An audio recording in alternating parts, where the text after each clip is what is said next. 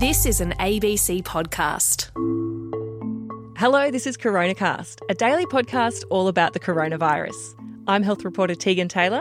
And I'm physician and journalist Dr. Norman Swan. It's Monday the 26th of April 2021, and I hope you all had a moving and meaningful Anzac Day. Yes, and for people in Perth and Peel, it was a different kind of Anzac Day, or rather a very similar one to the one we all had last year where they were in lockdown, because an overseas traveller who'd come back into Perth and quarantined there and spent a couple of extra days there has now gone to Victoria but has since tested positive for COVID and has passed it on to a couple of other people.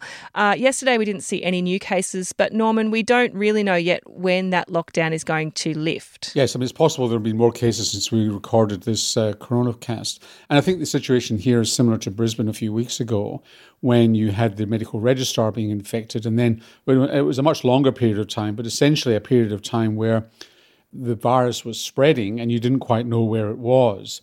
This was not an immediate, day one, you find the case and you control it and you could probably not go to lockdown. But here, when you've got 2 or 3 days and you're not quite sure where it's spread to, it gets pretty scary. So that's why they've gone to lockdown here. And obviously the contact tracers there and all over Australia are pretty practiced now at sort of getting to the bottom of where people have been and where the exposure sites are and all of those sorts of things. But one of the things that this has really thrown up that Premier Mark McGowan mentioned in his press conference yesterday was just the capacity of hotel quarantine systems and whether maybe the Commonwealth needs to be doing more to support the states in that. Yes, Mr McGowan announced a reduction in flights coming back, international flights coming back into Perth through to the 30th of May, but then said he was reluctant to open up after that until the Commonwealth came to the party.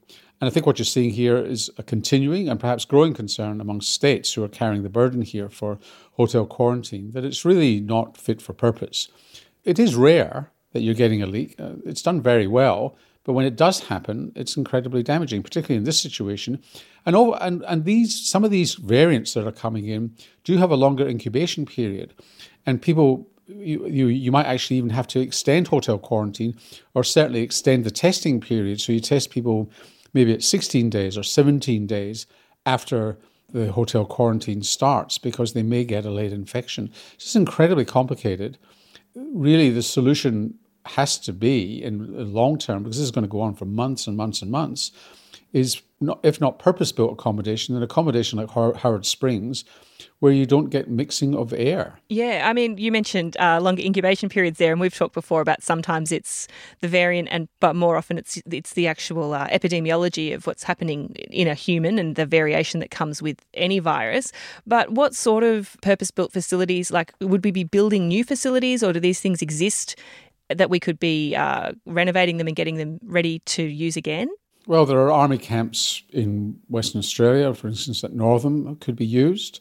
In Victoria, they're talking about around Avalon Aerodrome, where they would build cabin accommodation.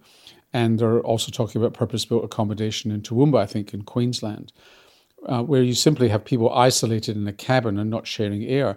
I mean, officials still scratch their heads in terms of these leaks in hotel accommodation, but there's no mystery to this. It's through the air. Hotels, even when they're tested with ventilation engineers, are not perfect. They might think they've got negative pressure in a room sucking the air out, but the wind can change and suddenly you've got positive pressure for an hour or two. If you've ever been in a hotel where you can hear what's going on next door, that's not just thin gyprock between rooms. It's also that there's an air leak between the rooms, and that's the sound comes with the air, and the virus can come with the air. These are just not purpose-built areas where you can isolate people perfectly. Do you think that part of the problem is just that if we were honest with ourselves, no one really thought we'd still be dealing with this now? Like, if we'd known that it was going to be an 18-month, 2-year operation that we were going to be dealing with this pandemic for, maybe you would have built purpose-built quarantine facilities a year ago. No one wanted to make that investment because we were all hoping we'd be done and dusted by now.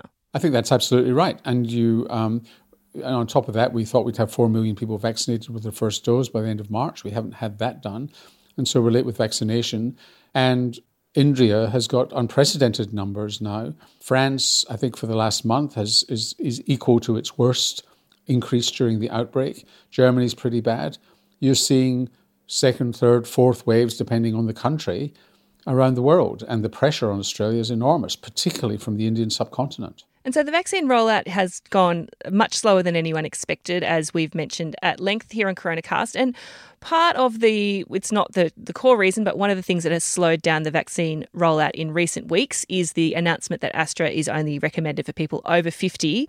And the Therapeutic Goods Administration on Friday announced that there's been 3 newly reported cases of suspected thrombosis with thrombocytopenia syndrome, that is blood clotting with very low platelets, in 3 people, a 35-year-old woman, a 49-year-old man, and unusually an 80-year-old man. And they look as if they fit the case definition for this thrombotic thrombocytopenia syndrome. And what ATAGI have done is put out, to some extent, age-adjusted denominators. You might remember we were talking about that, Tegan, the other day, last week, that what we need is actually differential risk rates according to your age. And ATAGI, I think on Friday it was, they put that out, and it's the first time they've really done it.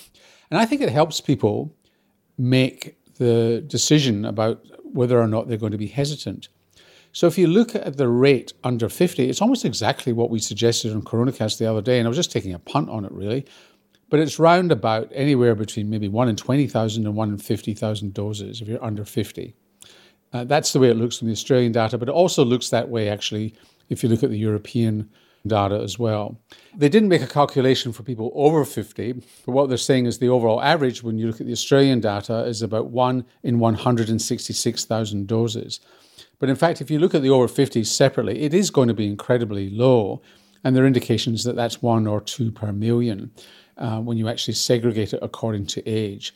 So when you start to see it that way, it starts to become clear that it's a bit more common than you think. It's actually quite similar to the Scandinavian numbers that the TGA kind of poo-pooed near the beginning of this notification period for the clots. But now the Scandinavians, who were predominantly immunizing younger people, were probably right in their estimates. 1 in 70,000 for Finland, maybe 1 in 50,000 or even commoner in Norway. So it's panning out, according to what the Scandinavians said. But over 50, the risk really drops dramatically to probably around 1 or 2 per million, yet to be confirmed, which really shows that you can relax a little bit about having it over the age of 50. And yes, older people will get it, but it will be incredibly rare. Right. So we were originally given a number that was sort of about 1 in 300,000. And what you're saying is for people under 50, that number's actually a lot. The likelihood is higher, but for people who are over 50, it's a lot lower. So Mary's asking, Dr. Swan, do you still maintain your view that AstraZeneca is very safe for people over 50 now that a blood clot has been detected in an 80-year-old person? Well, it's a good question, and it's relatively safe. So what the European Medicines Agency has put out is the risk of the vaccine by age according to the risk of general blood clotting and problems with COVID-19 and going to ICU. And we'll put that link on our website. And that really does scale it accordingly. So this is all about relative risk. No vaccine is completely safe. In this case, it is much, much rarer in elderly people. And everybody's got to make up their own mind here. But what we'll put on our website is the European data by age, which shows your risk of getting the clotting according to your age versus your risk of getting serious disease from COVID-19. In most situations, the vaccine risk is much lower than the risk from COVID-19. Well, I've got another question for you, Norman, from Wendy, who really wants you to put your money where your mouth is. Wendy says, has Norman Swan had his AstraZeneca vaccination? I thought he was over 70, so he should have had access to it for a while. Is he hesitating? Are you over 70, Norman? Wendy. How can you say such a thing? Wendy. You look so youthful. Exactly. All this cosmetic surgery I've had, everything else. Shame on you. I'm actually under 70, and I'm not going to tell you how much under 70 I am, but it's a lot, 45, 50. Look, seriously, I will have it quite soon. It's just a question of when it opens up. I'm hearing too many stories of people being turned away when they don't qualify over 70, even when the practices have had vaccine there and nothing doing in terms of appointments. So I will be getting it pretty soon. And yes, I'll still have the AstraZeneca. I'm pretty relaxed about that.